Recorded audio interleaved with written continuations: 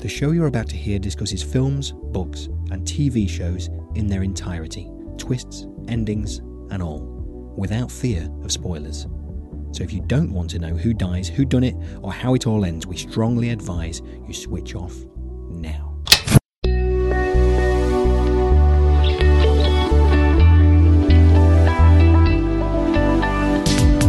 Hello, I'm Paul Tyler and welcome to Spoiler, the show which reviews movies, books and TV shows in their entirety. This week we're watching Richard Linklater's 2014 coming-of-age drama, Boyhood. And just another final warning, we will be talking about the whole of the plot. We will ruin it for you. So if you've not already seen Boyhood, go away and watch it now, then come back to us afterwards. Have they gone? Right. On with the show. When writing these introductions, I try to avoid the obvious where possible. For instance, if you listen to our Cool Hand Luke episode, I did my best to avoid talking about eggs. But the thing about Boyhood is that it was filmed with the same cast over 12 years. There's no getting around it. You actually get to see people grow old. Now here on Spoiler, we know just how good wigs and makeup can be, having our own, sort of, Oscar-winning wig maker on board. But actual years of life are better than any artificial artistry. And as we've seen in the Harry Potter franchise, this is particularly true with young actors. Mom! She's speaking that stupid language again! Samantha. I was speaking perfectly clear English, Mother. You know, he's a little slow in the head. He did officially flunk first grade. Sit your butt down. Yes, sir, Mother, sir. Richard Linklater is the director of my favourite film of all time, School of Rock. And with Boyhood, he seems to have made a film over 12 years, quite simply, about life. However, as with life, it's really not that simple. You know what I'm realizing? My life is just gonna go like that. This series of milestones. Getting married, having kids, getting divorced again, getting my master's degree, finally getting the job I wanted, sending you off to college. You know what's next? It's my funeral! Starting in 2002, Boyhood began filming without a complete script. Linklater worked on that each year, using input from the main actors who drew upon their real-life experiences. He couldn't even sign the cast up to a contract due to a law that does not allow that to happen for more than 7 years. We hear all the time about how the financiers behind the movie industry are only after one thing: more finance. But it must be said that IFC Productions played a blinder here and the gamble paid off. Boyhood won the BAFTA and Patricia Arquette won the Best Supporting Actress at the Oscars. And with a good distribution, this independent film made more than a comfortable return. Critical acclaim was seemingly not enough for this film. Some notable directors adored it. Christopher Nolan was a fan, as was Mike Leigh, who named it as the definitive independent film. Do you like it? Yeah. It's good, right? And we've come to love including Roger Ebert's opinions in such matters. And here's why. Time is what makes the film cohere, even when particular scenes, images or performances seem clunky or undernourished. Fixating on imperfections while discussing Boyhood would be as petty as criticising the sculpting of individual stones in a cathedral. Now, Lincoln Cathedral recently won a Twitter poll as the UK's favourite. I can guarantee that it looks glorious from a distance or up close, where you can see those imperfections on those individual stones. And, like in this film, the beauty and the character is in those bruises and the knocks it gets along the way, because that is life. Looks like you used the bumpers. You don't want the bumpers. Life doesn't give you bumpers. Later in the show, we'll be taking a closer look at the world of American independent cinema. But first, joining me here to discuss Boyhood are a boy that, like me, has had an email read out on Jeff Lloyd and Annabelle Port's brilliant podcast Adrift. It's Andy Goulding. Hello. And a hood that hasn't yet had an email read out on Jeff Lloyd and Annabelle Port's brilliant podcast Adrift. It's Rachel Burnett. Hello. Hello, hello, hello. I wrote that 3 times there. Hello, hello, hello. Now, Rachel, here's the way this episode's going to go, okay? What we're going to do, we aim naturally for about an hour. Sometimes it's longer, sometimes it's shorter, it doesn't matter. So if we take an hour as a guide, we're going to spend around about 50 minutes wondering why on earth they used Yellow by Coldplay to open this thing. And then 10 minutes just on the rest of the plot, the characterisation, okay, everything else. I know. I'm starting on a complete tangent, but this, I mean, really, this is a moot point for me, and I should be asking you two what you think of it because you're the reviewers and I'm the host of the programme, but here it is, right? When Coldplay first came out, they came out with a song called Shiver, right, which was brilliant, absolutely brilliant. After that, very downhill. I saw them at Glastonbury when they played their first Glastonbury. They weren't very good, right, okay? And I think they would probably look back now and tell you on that. And then I went into this big whole thing, oh, everyone likes them now and all this kind of thing. And then they wear these silly uniforms, which I can't connect with on stage. However, I do recognise that in songs like Fix You, they've created really a work of art and something that really connects with a huge amount of people. And actually, recently, over the past couple of years, I saw them perform. I didn't see them perform. I watched it on the telly, and I kind of got it with the way they connect to an audience, right? I got it. I understand why so many people turn up and they have all those luminous bands and all this kind of thing. I get that, but this was completely the wrong song to open this film. 50 minutes, come on, we're going 50 minutes on this one. I'm not going to talk about one song that really didn't say anything about the entire film. Well, there we go. All right, you've agreed with me. Andy, you agree, right? I have a note on this. Oh, go on. And I'll get to it later, though. We'll get to it organically. Oh, okay. All right, okay. Teasing. Right, anyway, sorry, that needed to be said because it's funny because I don't know if we talked about this in Donnie Darko, the editors, not the director's cut. The director's cut. He took out one of the greatest songs of all time. He did. Which is Echo and the Bunnymen. Yeah. And replaced it with Never Tear Us Apart by In Excess, which I don't mind. I quite like that song, but you'd never replace one for the other. So given that, I need to get over that now. You really do. I know. I can't remember. There's so much more to this. I can't remember. I know. I can't remember being so animated by it because the rest of it. All right. Let's get on to it. The rest of it. Andy, what do you reckon? Wow. Well, you never get that with Parky, do you? What do you reckon? Have a Parker pen. Well, I'll start off by saying that I absolutely love Richard Linklater. He's one of my favourite directors. I think he's got just an amazing body of work. But the first time I sat down to watch this, I was completely underwhelmed by it. I didn't get it at all. I kind of liked bits of it, but it didn't hit with me. I realise now that I did it completely wrong. It was the yellow thing, right? It was a Coldplay thing. I know. I'm the same. Well, what it was for me is the first time I watched this, it was quite a busy time in my life, and I had a lot going on. But I was still trying to fit in films frantically. Whenever the Oscar films were announced, I always think, I want to see them all. And so I got hold of a copy of Boyhood, and I just tried to squeeze it in, and it's not a film you can do that with, I don't think. And so I could just kind of watched it feeling sort of harried, not settling into it. And as a result, I didn't really get it. Now, this time round, I had a week off work.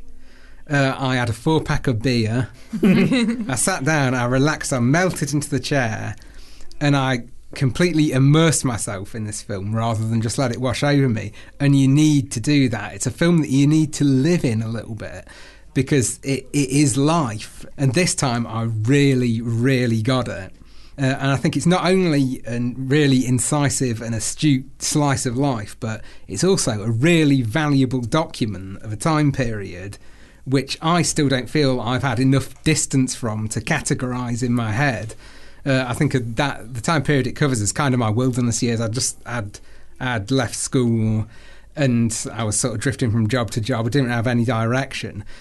And Boyhood's able to clarify that era really well without falling into the nostalgia traps that retrospective pieces tend to do, because it presents material shot at the time that was being represented. So everything that we see, even if we remember, it's not being presented as lazy nostalgia, it's being presented as here's what's going on at the time. And this is why we open with Yellow.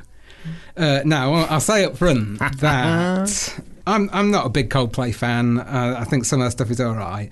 But Yellow is probably in my top 10 worst songs of all time. I can't stand it. And when it started off, I thought, they've got off on the wrong foot for me here. But I think the music choices are perfect because they're not chosen just by what the director likes or thinks will work with that scene. They're chosen by the era and they're representative of that era. And at that time, Yellow was all over the place. You heard it everywhere. And so it instantly brings to mind that period. Not only that, but it's a very sort of, it has an almost nursery rhyme simplicity to its lyrics. Look at the stars, see how they shine for you. They were all yellow. And so starting it off with a song that taps into that, which has just like flags up the basic primary colour right off the bat, against the very basic early years of a boy's life. It kind of reflects that for me, and as we go along, maybe the songs that we hear get a little more complex. So for me, that was why that was in there, and in the end, I ended up thinking that was a really fantastic way to start the film. See, I'm listening. I respect you a lot, Andy. I'm listening to what you say. I'm just thinking. And here's the thing: you're exactly right, because I'm absolutely thinking they should have gone with Doves for this, right? For the same time Doves had their debut album out, Lost Souls. Knocks that other one out of the park, right? But I think you're probably right on... damn it. Right, I'm going to go into a sulk now. Rachel, what... okay, so as I said in the introduction, Rachel, 12 years. Can you get around that while watching this? Or is it always like linking around in the back of your head? Did you know that before you must have known that before you started watching it, right? Knew before I started watching it. And it's strange, I only watched it yesterday. And I said to Andy earlier, I'm still ruminating. I'm still digesting it and thinking about it. And it's lingering and I'm still working it out. And it's like something that just kind of sits over you. And then over time, it just kind of sinks into your pores a bit. And then you think more and more about it. And because it is life. And I can feel quite melancholy about it. It depends, I suppose, how you watch it. If you watch it in a particularly melancholic state, it's going to make you worse. If you watch it in a quite happy state, it'll probably make you feel better. It's really quite astonishing. And I think when you first start watching it and you think, there's that little boy, and think, oh, right, okay, it's quite shallow, but this is going on a bit, and he's growing up a bit. And then suddenly he's quite a bit older, and you go, oh my God, that's actually the same kid, isn't it? And there's a little bit of me just remembering and going, that's the same boy. And wow. And every now and then I came out of it slightly because of the wonder of it. Mm-hmm. And going, that's quite amazing. Because it's not just him. Obviously, it's the other actors too. And I knew the boy was getting 12 years older, but a bit of me didn't think the other actors would. Yeah. And it's like, oh, hang on a minute. It was really weird how I sort of, I've never seen anything quite like it. And so it took a while to sink in, and I would like to watch it again. I do think it's one of those films that's going to take some repeated viewing, because I do feel like I've almost skimmed the surface of it, and it's still sitting with me at the moment and still sort of getting into my pores. But I do think it's an astonishing piece of cinema. Let's talk about Ella Coltrane. Wow. I don't know how, I haven't really read up on how they went about casting him, but he's perfect, isn't he? Right just from amazing. What actually makes up the cover of the film, just from that first opening shot to the last opening shot, just this easygoing nature about him. Because it could all have gone a bit awry, couldn't it? Yeah. There are so many ways in which a film over that period of time could go awry. It's good that he carried on being a good actor, because I'm not sure that's always the case, is it? Well, no, it certainly isn't. And I must admit, I did sort of think, because I didn't know if his performance had been strong or not, because there was no acting plaudits for him, which is weird actually, because I think he deserved some. But I thought, is he going to be a bit, fair dues to Daniel Radcliffe now, he's a lot better, but is he going to be a bit Daniel Radcliffe? But so they took a hell of a risk. But I heard that he'd already done a bit of theatre and a bit of film before he was cast. He was only 6 years old, obviously. He'd already watched Waking Life and loved it, and loved the philosophy of it. This was a bright kid. This isn't your normal common or garden kid. This is somebody that understands that he's got some depth in him, and you can see that in his eyes. And as he got older, and he became very Ethan Hawke, I thought. He obviously, he's hanging around with these people quite a bit. And he has this lovely, lazy way about him that's so totally natural and so authentic. And I know that Richard Linklater said he took elements of Ella's own life. So, he said he wouldn't make him do something that wasn't at all like him. Mm-hmm. So there was an element of natural about it. But I just thought his performance was rather exceptional. And I am surprised that there were no plaudits for him, because that's a hell of a commitment. And he never backed down on it, and he never threw in anything that was weak. When he went through his entire puberty, you'd think he'd gone, right, you need to pay me $5 million then, because I am this film. But he didn't. And that is really quite special. They were very lucky. Because I think, is it Lorelei Linklater? She asked at one point for her dad to kill her off because she didn't want to be in it anymore. And I can totally see that would be the case. I think we're very lucky that none of the other cast members got sick I know Patricia Arquette was told not to have plastic surgery or anything specifically. So there's so many things that could have gone wrong, or people could have died, or whatever, but they didn't. And I think that's another thing that makes it so exceptional, and it will probably remain unique for a long time. Yeah, it's amazing to me, because if I have a big project that I'm excited about going on, but it's unfinished, it's always there in the back of my mind. I don't think I could have held that for 12 years. I would have felt uncomfortable the whole time. So yeah, it's amazing. It is. I mean, I was pretty confident coming into the studio today that I think we'd all really like it. If you look out into the general public, it is either 10 out of 10 or 1 out of 10. People just don't connect with this film sometimes because they don't think it's about anything. But it's about everything. Yeah, exactly. I mean, this is it, and it does it so effortlessly, brilliantly. So you mentioned Patricia Arquette. Yes, Patricia Arquette. I'm sure we'll get back to Patricia Arquette. I particularly really, really want to talk about Ethan Hawke. Who knew?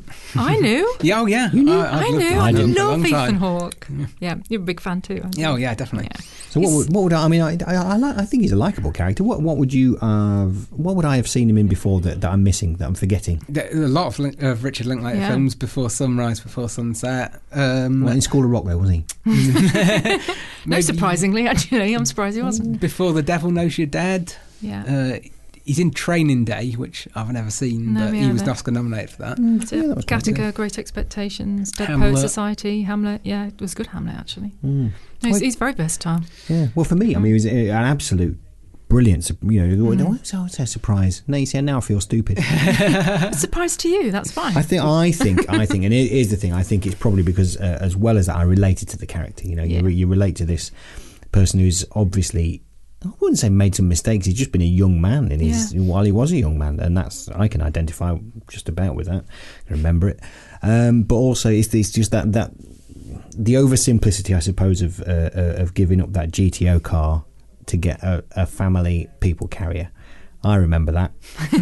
I used to drive a Triumph Spitfire. Ooh. I know. And then you end up with a utility vehicle with 7 seats. 7 seats. And then once people know you have that, you end up being the designated driver. Anyway, that's why. Oh man, we've gone one.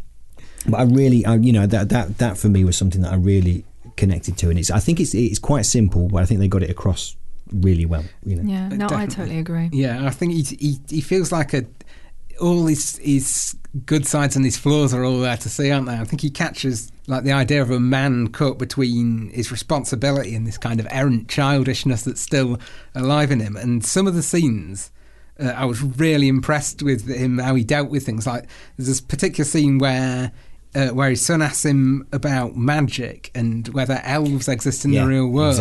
Exactly. And the answer he gives about how, well, no, elves don't exist, but if I described a whale to you and you never heard of it before, and I said there's this creature with a heart so big it could crawl through its arteries, it's just a brilliant answer to give to a kid to show them that, yes, magic in one form doesn't exist in the world, but it does in all these other ways. And it's a great way to keep a kid's mind open.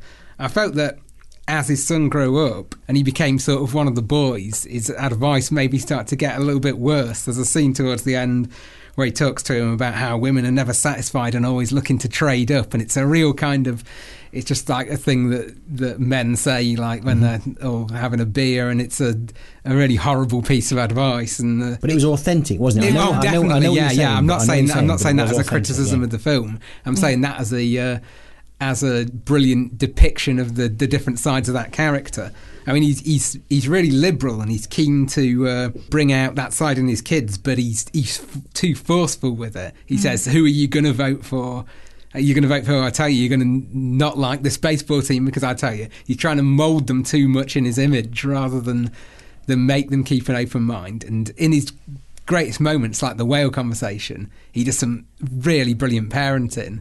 And in others, you can see the childishness. I mean, he's a young man himself. He had kids very young, and you can see as he grows up throughout the film. I mean, he grows up as much as anyone, I think, doesn't he? And Yeah, I mean, but there's that wonderful bit at the end where he offers money and he's got nothing in his wallet, and that shows he's still got that side to him. Yeah, but also the scene where he pulls the car over, where it's like if you pick your kids up from school and you say, well, how was today, and they both in my mind always say fine, all right, actually, and then what you actually learn is that later on through the day and the conversations you have around maybe the dinner table, or actually just as you're in the kitchen, or just as you're trying to do something else usually, then you find out about what really happened throughout the day. And that was it, and he pulled the car over to the side of the road saying, look, I want you to talk to me, always talk to me. But they both answered back and sort of said, well, no, that's not really how it goes, and what are you doing? What are you tell to us.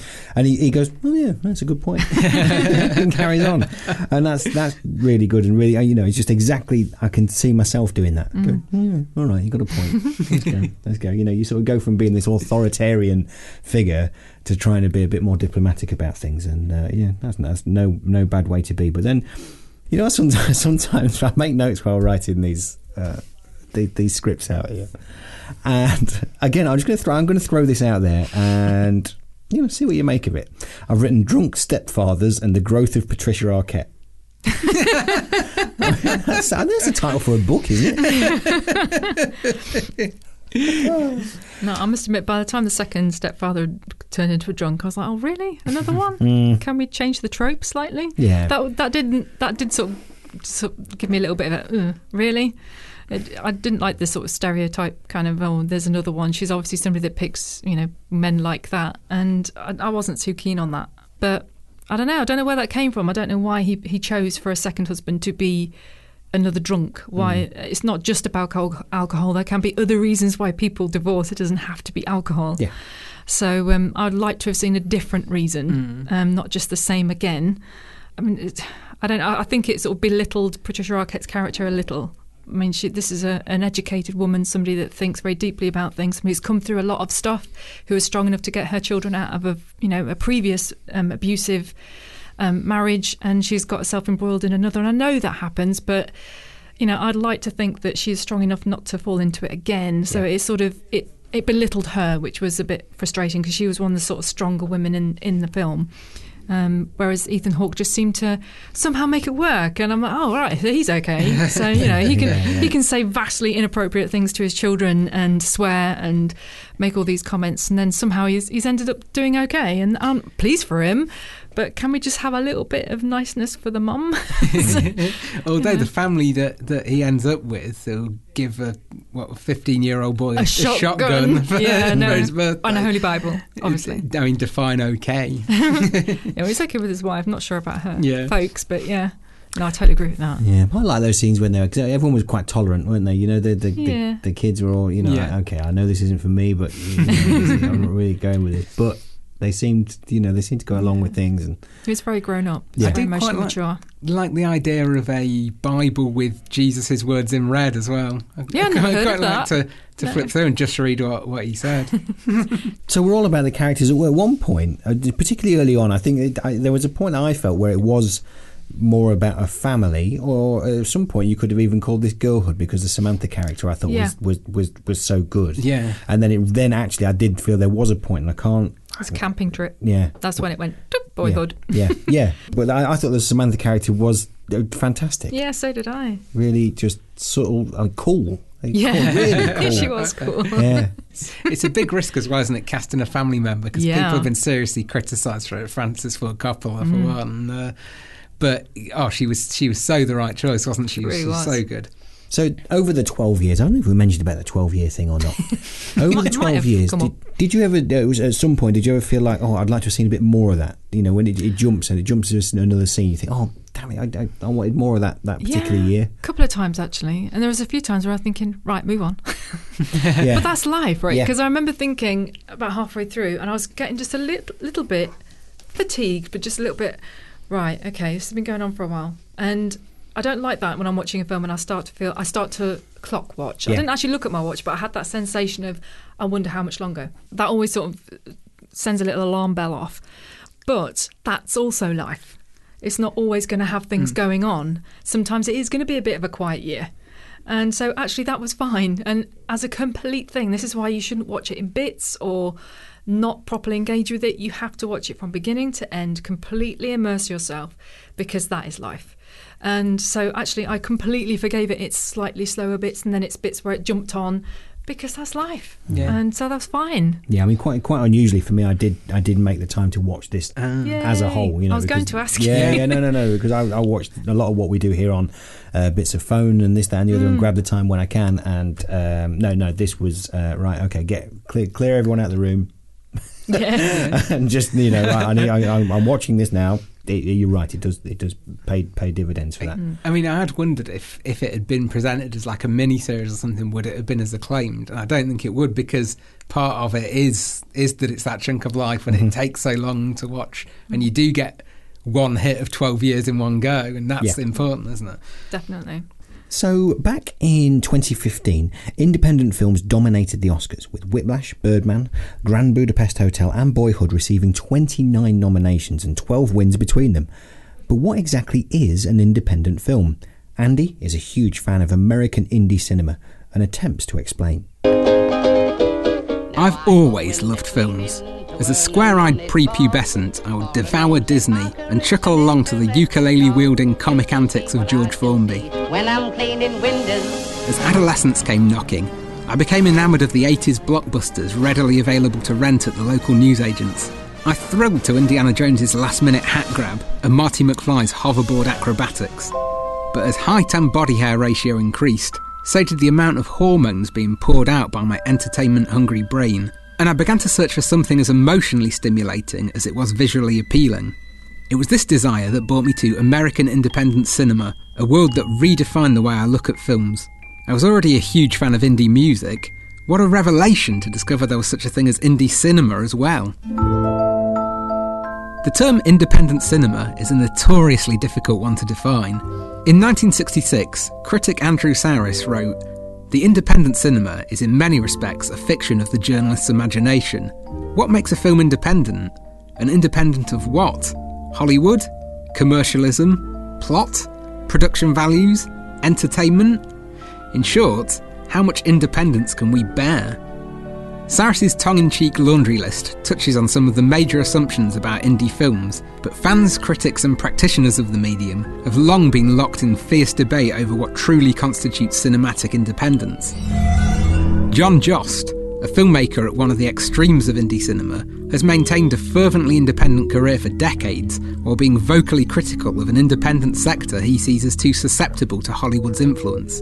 But producer John Pearson, who worked on some of the biggest indie hits of the 90s, including Clerks and The Blair Witch Project, has suggested that churning out no-budget oddities that very few people will see is a pointless endeavour, and to avoid commercial considerations completely is to condemn oneself to ineffectual obscurity. In keeping with indie cinema's elusiveness, both men have a point. There are few things more depressing than a potentially great film scuppered by a compromised vision, and yet the few John Jost films I've managed to see, I did so by contacting the director himself and arranging to send money to a third party in London in order to obtain 3 homemade discs in clear plastic slipcases several months later. For practically any definition of American indie cinema you care to float, there are exceptions to derail your attempts at categorisation. Perhaps the most obvious rule many would cite first is that indie films should be made with no direct influence or financial backing from Hollywood, but few would argue against the inclusion of Paul Thomas Anderson among the canon of indie directors. Yet he has never directed a feature outside of the studio system, while landmark indies like Spike Lee's Do the Right Thing or Spike Jonze's Being John Malkovich were backed by studio dollars.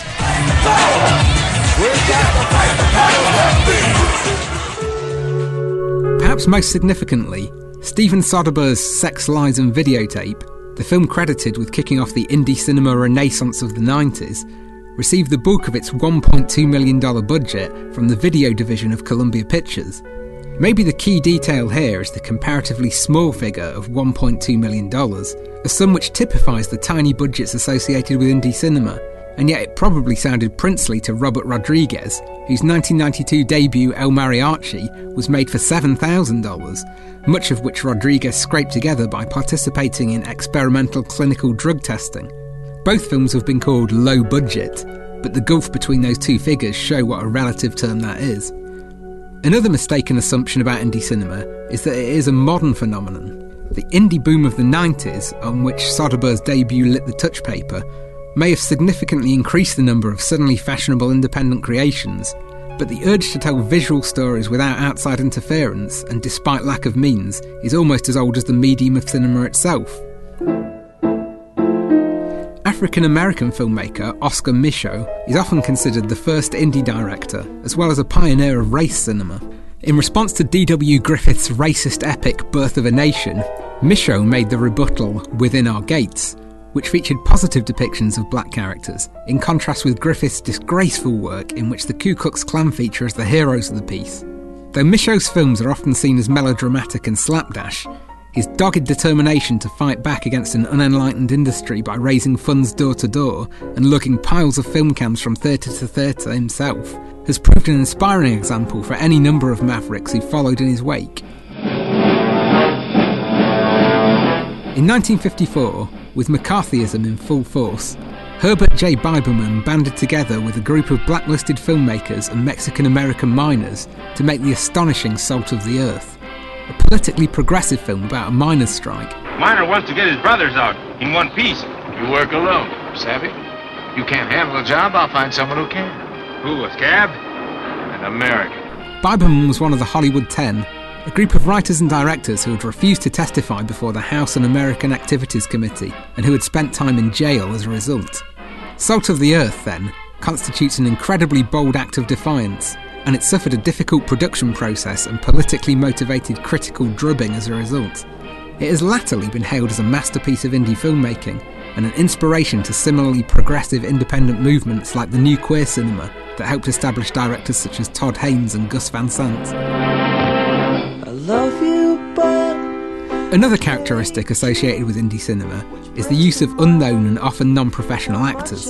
In many cases, this would be a financial necessity, but it can also be an aesthetic one. Richard Linklater's innovative debut Slacker, for instance, follows 24 hours in the lives of a group of students, college dropouts, and eccentric outsiders who could all be broadly defined by the titular umbrella term.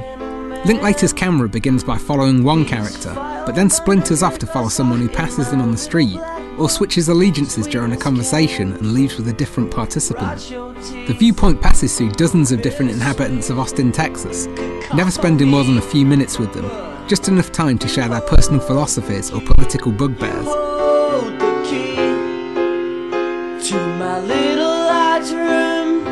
Slacker's bold concept could only work with a series of unknown faces, and Linklater ensured the timelessness of the film by casting mostly non-professionals, real Austin residents, filmmaker friends, and obscure musicians. But indie cinema isn't devoid of famous faces by any means.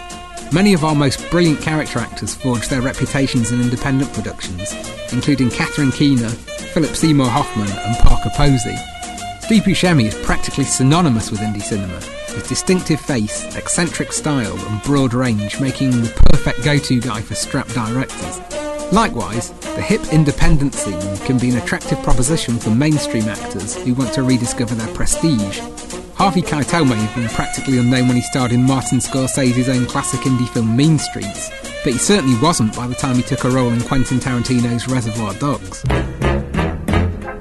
One recurring aspect of indie cinema that particularly appeals to me is its ability to make a virtue out of an obstacle. Independent directors often paint on smaller canvases, setting their scenarios in confined spaces and focusing on character, dialogue, and the drama of everyday life, rather than visual flourishes and melodramatic gestures. Sidney Lumet's Hollywood classic 12 Angry Men had already proved that changes of scenery aren't necessary to create gripping entertainment, but the scenario in that film is life or death, whereas indie films often tend to revel in the mundane and small details of human interaction. The early films of Jim Jarmusch, one of my favourite directors of all time, often use confined spaces to great effect. The first and best act of his seminal Stranger Than Paradise takes place across 10 days in a small apartment as two mismatched characters learn to tolerate each other. Why is it called TV dinner? Supposed to eat it while you watch TV. Where does that meat come from? It doesn't even look like meat. Hey, let's stop bugging me, will you? This is where we eat in America. I got my meat, I got my potatoes, I got my vegetables, I got my dessert. And I don't even have to wash the dishes. After this, Jarmusch experimented with even smaller spaces, including a prison cell in Down by Law and hotel rooms in Mystery Train. But perhaps his boldest notion was to set the incredible Night on Earth in 5 different taxis across various time zones on the same night. What's your name, man? Helmut Krokenberger. Helmet? That's your name? Yeah. Because in English, a helmet would be like, you know, like something you wear on your head, you know? You know, a helmet. In this wonderful film, we travel perhaps further than in any other indie film, but Jarmusch stays focused on what's going on in the cramped cabs rather than the scenery around them. So, what's your name? Yo-Yo. Was? Yo-Yo. It's my name. Das ist auch kein Name. Jojo. Jojo. It's, das ist Spielzeug für Kinder, weißt du? No, it ain't got nothing to do with that. It's my name. Yo-Yo. It's a toy for kids. Yo-Yo. Your name, Yo-Yo. My name, Ellen. Yo-Yo. Ellen. It's good. In all Jarmusch's films, the emotional changes the characters undergo are minuscule, but they feel entirely earned. We see every step of each tiny transformation, as opposed to employing time-saving Road to Damascus moments, or montages in which a too literal pop song tells us what the characters are feeling. Check out Jarmusch's latest masterpiece, Patterson, for one of the most beautiful examples of his delicate touch. So, are we any closer to defining exactly what constitutes indie cinema? Of course not, and rightly so, because in the spirit of independence, it's a movement that refuses to play by any rules. To impose any such rules is to reduce the scope and diversity that indie cinema openly celebrates. I would argue that there is such a thing as independent spirit that imbues these films with a unifying identity.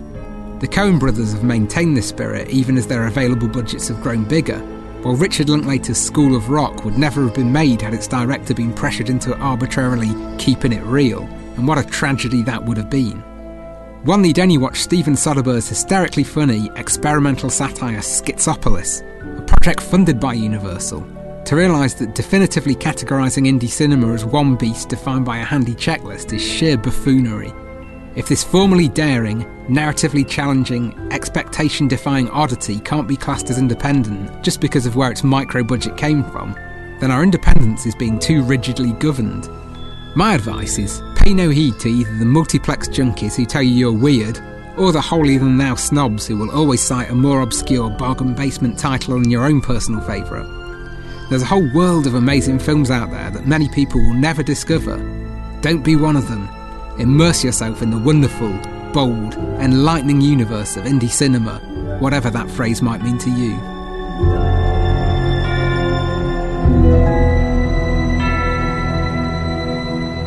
So thanks for that, Andy. And, well, you know, I absolutely agree. I don't want to undo what you've just said. But my interpretation of indie cinema is sometimes it's a case of if you look at when they look at genre on whatever service you use to watch films on, and it says indie, I think, oh no, I'm going to have to think a bit through this. And although that's most of the time, I think I'm okay with that. There are sometimes you just think, I see someone smashing something, someone's head against the wall. But I think we've said before quite a bit on this programme. We've talked about Birdman and Whiplash or whatever, and but actually them also winning over Boyhood. This is something that, you know, because for a long time I had this feeling that don't roll your eyes at me, Rachel. I had this feeling that Whiplash should have beat Birdman, and now, I mean, not only in that year as well, there was The Imitation Game, The Theory of Everything, which I absolutely loved as well. I mean, what a strong year that was. It was a strong year. Well done. So well done 2015. Then you turned into 2016, which was less. Sorry, Andy. Sorry. No. I was going to say, I was going to ask actually, J.K. Simmons beat Ethan Hawke to the Best Supporting Actor Oscar. Do you think that was deserved? Because I know J.K. Simmons gave a hell of a powerful performance in Whiplash, but I think Ethan Hawke's is better. So do I. I didn't realise that he was up for that as well. Yeah, in that case, yeah, he should have beaten J.K. Simmons, I think. We're well over 30-odd programmes into this now. We need to go right back to the first one and redo it all again. So this is what I was talking about earlier. This is where you think, oh, no, hang on, I got that wrong. See, we can't even do 2 years. but the thing is, it's fine for us to go wrong, we get wrong, and then in this one, just say, "Oh, actually, I've changed my mind about that," and that's fine. That's okay. But if you're making a film, I don't like this actor anymore. Exactly.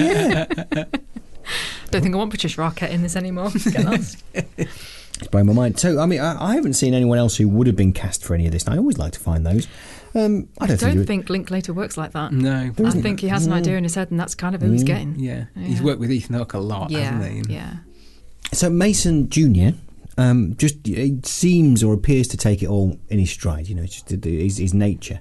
And again, I think which is telling is Samantha, and one of the great lines from this. And this again, not only do I identify with Ethan Hawke's or Mason Sr.'s parenting, I definitely do from Olivia's parenting as well, where she says to get in the car and cut the horse poo attitude, which is just like, I mean, I've not said those exact words. I've probably thought them in my head, but I might have said something very, very similar. And again, that's right. But actually, as they grow older, they are actually sometimes maybe surprisingly close. But because of these situations that they found themselves in, then this is the one thing they've got is each other in that, I suppose. No, absolutely. I thought it was really quite believable. I haven't had a brother-sister relationship, but I've had a sister-sister relationship. And I think relationship between siblings, there is that kind of, I can beat you up, but nobody else can touch you. Nobody else can make you cry. I can, but nobody else can. And I thought the affection that they had for the two kids they left behind, who I worried about for the duration of the film. She was really worried. Are we ever going to see them again? I mean, they became their brother and sister, and then all of a sudden they're ripped away from them and they've left them. Yeah. I thought it was quite realistic that then we never heard anything about them. But I wish I could have known, because I was very worried about them. Both she and Mason were very compassionate, very caring kids who did really love each other, because they were the one constant in their lives was each other. And the way they ragged on their dad was really good as well. I quite liked how they teamed up against him a little bit. I really liked that. But they really understood each other, and I think that is one thing that siblings that get on, that is something that is really precious, and it did come across. One thing that really struck me was he didn't seem to have a best friend. I thought boys always had a best friend that they kind of, and girls. I suppose they're moving around. Yeah, I guess so, but I still thought there would be somebody that would be more constant. Yeah. But maybe that's the whole point of it, was that there was no constant for him particularly. But I felt kind of sad, and occasionally there'd be a boy that he'd be with, and I was thinking, ooh, are you a new person, or are you somebody that's grown up so much that I can't even tell anymore? And so I felt kind of sad that there wasn't somebody in his life that he would probably confide in. His dad had Jimmy at the beginning, and Olivia seemed to have that friend of hers who was around a lot. I think Samantha seemed to have a friend as well that she seemed to be with quite a bit, but I didn't see that many people for Mason Jr. particularly, which was weird. Yeah, not really. I mean, the closest relationship outside of his family he had was with his girlfriend later on, wasn't it? And maybe that was the problem. Maybe that was why he got so hung up on Sheena, was because she was that one constant. Yeah. And the one person that he spoke to properly, because I don't think he really spoke that much, because we didn't see any deep conversations with any other male characters, but we saw it with her. Did those scenes ring true?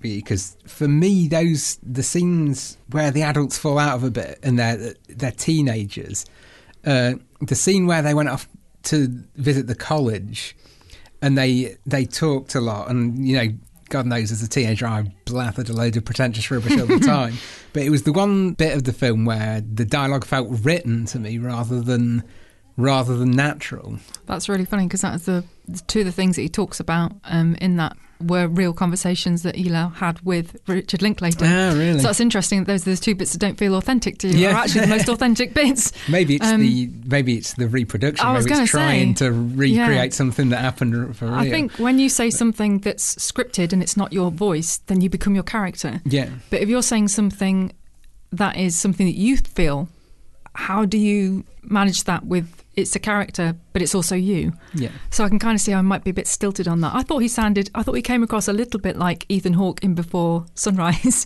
There was an element of trying to be quite clever, and but also saying, I'm not being clever, and I thought there's a little bit of trying to impress this girl.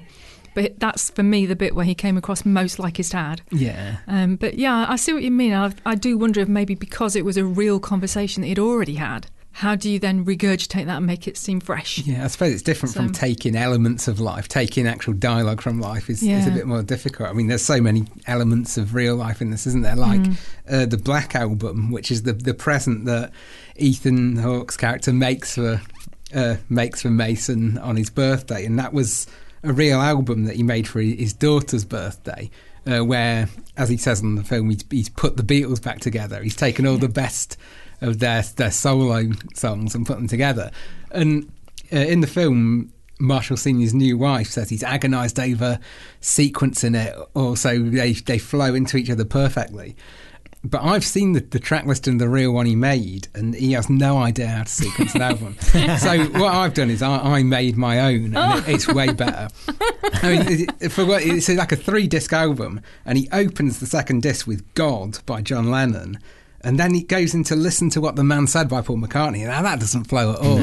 What you need to do is, if you're going to go from a Lennon to McCartney and it's going to be Listen to What the Man Said, you start with Whatever Gets You Through the Night, and that flows into Listen to What the Man Said. And yeah, so basically I fixed it. But what definitely makes mine better is that mine doesn't have Mull of Kintyre on it. Does his have? His has Mull of Kintyre on it, yeah. I've got a soft spot for Mull of Kintyre. I would rather put put We All Stand Together, the front chorus, on the Mull of Kintyre. That's a brilliant song. I think so, yeah. Boom, boom. Okay. And so we should perhaps talk a touch more about Patricia Arquette, because she did win the Oscar. She did. Supporting actress. Throughout the film, she's astonishing. But I think really for me, it was the last thing we see of Olivia is just this despair of the empty nest. And it's, that's quite upsetting, isn't it? Yeah, it's very upsetting. And also, not just the empty nest syndrome, but sort of that's a big chunk of her life over. And the anger. The anger that was there. She was very angry about it. I think, she was reflecting on her life, and I think that happens quite a lot when kids leave the nest. I think there's a lot of reflection, and that's when my parents got divorced, was when me and my sister both were, my sister had moved out, I was about to move out, and that's when you start to look at what's left and realise this isn't enough, or what's going on here.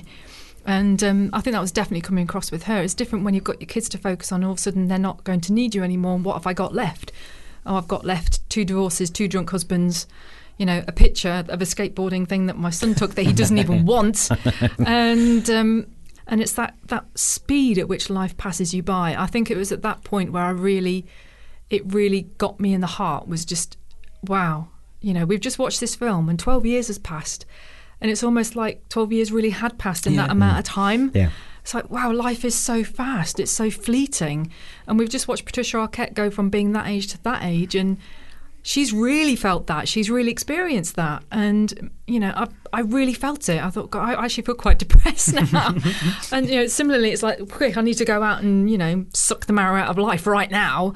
But another bit thought, oh, my God, it's just so fleeting. How do we do this? How do we slow it down? And on so many levels, it was a real emotional jar. I really like that he has the bravery to leave it there as well. We don't have a little moment where he comes back and hugs his mum or anything and gives her that reassurance. That is where we leave her character. And we know from what we've seen that she will be okay and she'll move on and life will change. But that's the moment we're left with of her. And I think as Mason grows up, he will realise everything that his mum's done for him more, and often as you grow older, that warmth comes back that maybe drifts a little bit for a lot of teenagers and their mothers. So we feel that will probably come in. But I like that Richard Linklater had the bravery to leave it after that speech. She looks devastated. It cuts away and we never see her again. That speech probably was what won her the Oscar, but I think she was really brilliant. The first time I watched it, I missed it completely. I missed the performance completely. I thought, why has she got all this fuss? And the second time, the minute I went in, I completely believed her, and I could see she was quietly being brilliant. It wasn't a big showy performance, and that speaks a lot about the intricacy of that performance in the small things. And at the end of it this time, I thought, yeah, she was fabulous. It's almost kind of the polar opposite of what Ethan Hawke does in the film. And they're both brilliant in different ways, and it gives you that idea of the whole sort of sphere of influence for these kids, doesn't it? I love that idea of Patricia Arquette being quietly brilliant. And I think she is in most of her work over her career. She is quietly brilliant. She's not a showy performer. She's not something that makes you go, oh my God, look at that, it's really powerful. And I think she's rather exceptional. And I absolutely agree with her getting the Oscar, because you could so overplay that. Being, in a relationship with an abusive drunk, you could so overplay that. And she really didn't. No. When she was sat at the table and her first husband was getting violent and throwing the glass and things, her reaction was so real. It was so authentic. I thought, yeah, you probably would react like that. You would start screaming and, doing everything else. You just kept it real. Just masterful, absolutely masterful. It was. And I mean, as you say there about the cutting away at exactly the right point there, Andy, it cuts away to actually, I think, what is probably my favourite scene in the film, to the truck driving away. He's got a pickup truck, and it's a Toyota, and on the back of it, the letters have been removed, apart from yo. I thought, oh, yes. That's absolute genius. Okay, so we always like to wonder what happened next. I mean, let's focus first, I think, on Mason Jr. He's there, he's out there, he's just got to college. He's experimenting, shall we say? Leave it there. And he looks like he's going to have a wild old time. I mean, does he become a photographer? I don't know, but I feel he's found his people. His teacher at school said to him, when you go to college, that's when you find your people. Mm-hmm. And that really came true in that last scene for me. I felt like he'd found his people. But, the world's his oyster, and he's in this beautiful place with these people who are going to inspire him, people that are different, people that he's never met before, people that are totally out of his scope. And that's when you really do find what you really love. So actually, I think the world really is very open to him because he's very creative, and that doesn't necessarily mean just photographs. He sees the world in a particular way. His father has drummed into him about using condoms, so I'm thinking he probably won't get somebody pregnant. That scene, sat there. And actually, here we go. I mean, particularly the look on Samantha, Lorelei. Yeah. Oh, I just thought that was just so perfect. The awkwardness of that was just. I was putting the same faces and cringing and saying, "Please stop, please stop." And she was doing just the same, just with the looks on her face. It's incredible. It was brilliant, wasn't it? But I don't think he's going to forget that in a hurry. So I don't think he's going to make the same mistakes. I think he's emotionally mature enough that he's seen the effect of that. And I'd just like to think that, I don't want to put any restraints on him. I think the world's his oyster. I really do. Well, I think it says a lot about the sort of scope and flow of this film that I can't say, well, next he does this or he does that, because often the way films are given to us, you struggle to see beyond that part of the life that's presented, and so you can just say, oh, they become a photographer at the end, or they live happily ever after at the end. But because this looks at such a big chunk of life, I struggle to think of any kind of full stop. It'll just go and go and go. Maybe he will become a photographer, but maybe he'll go somewhere else from there, or more important parts of his life will take over, or he'll become a father, and even though he's still a photographer, the fatherhood might play a bigger part, or the photography might interfere with that. I think I can only see the future of these characters in terms of the way boyhood is presented, and that's a big, wide canvas that you just can't condense. And that, I think, is a perfect place to end. And end Series 6. Yay! I know. How incredible. How incredible. So if you've just discovered us over Series 6, please do go back, check out previous podcasts. And so thank you. Thanks to everyone. Thanks to our producer, Johnny Hall. Thank you to Rachel. Thanks to Andy. So when it comes to rating this episode, I've changed my mind in the last couple of minutes about exactly what we're going to do here. I was just going to ask a straight out question, but after the genial Andy Goulding's poem that we always leave on, and well done on that, Andy. You're going to hear a piece of music, and if the team weren't so keen on it, you're going to hear Yellow by Coldplay, or if we quite liked it, you're going to hear The Cedar Room by Doves. Life's diversity demands we play 1,000 parts as our hourglasses slowly drain of sand. And a metaphor we use for this is wearing different masks to help accommodate the tasks at hand. Our life's variety can cause severe anxiety. It's no wonder that our impulse is to hide. But a mask obscures the parts allowing access to our hearts. It encases faces much too deep inside. For masks deny the face that they consume and thus replace, erasing any personal identity. You just become the role while lacking any hint of soul, an efficient but unknowable non-entity. We're more than just the parts we play on any given day, so let's put the mask analogy to bed. It would do us all much good if we instead embrace the hood through my magic raincoat metaphor instead. My magic raincoat's something which I've had since I was small, and I wear it even when it isn't raining. Its 1,000 magic hoods help me adopt my different roles. Perhaps this concept needs further explaining. I used to wear my childhood when I was only young. Now I tend to wear my adulthood instead. I usually wear my livelihood to get me through the day, while at night I wrap my knighthood around my head. I wear my brotherhood for those to whom I feel close, and my neighbourhood to chat across the wall. I have been known to tell fibs from beneath a falsehood too, 'cause no one wears a sainthood after all. Not every hood is permanent, I've lost some in my time, but change is part of what makes life so brilliant. During puberty one day, I watched my boyhood blow away, though thankfully my manhood's more resilient. I couldn't have been happier to lose my bachelorhood, when my wife detached her spinsterhood as well, and the likelihood of ever needing either hood again is the same as needing snowproof hoods in hell. Whichever head encasement is adjacent to my placement is the one I wear in any given case. For while masks can fit the tasks, I feel a hood does you more good because it doesn't cover up your lovely face. Together we can weather any storm that comes our way, but hiding just reduces our potential. So don your magic raincoat and step out into the world, for life's exciting when it gets torrential.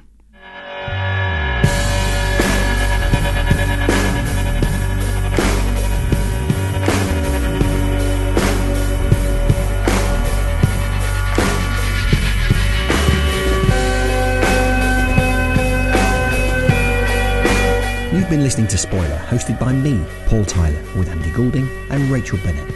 Our theme music was composed by Ron Butcher.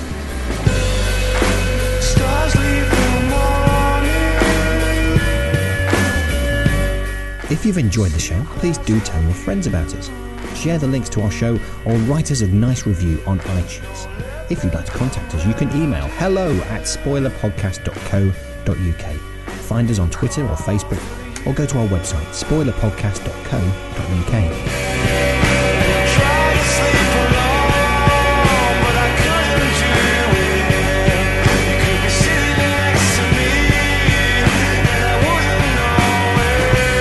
Spoiler is produced by Johnny Holmes and is a Joe Schmo production.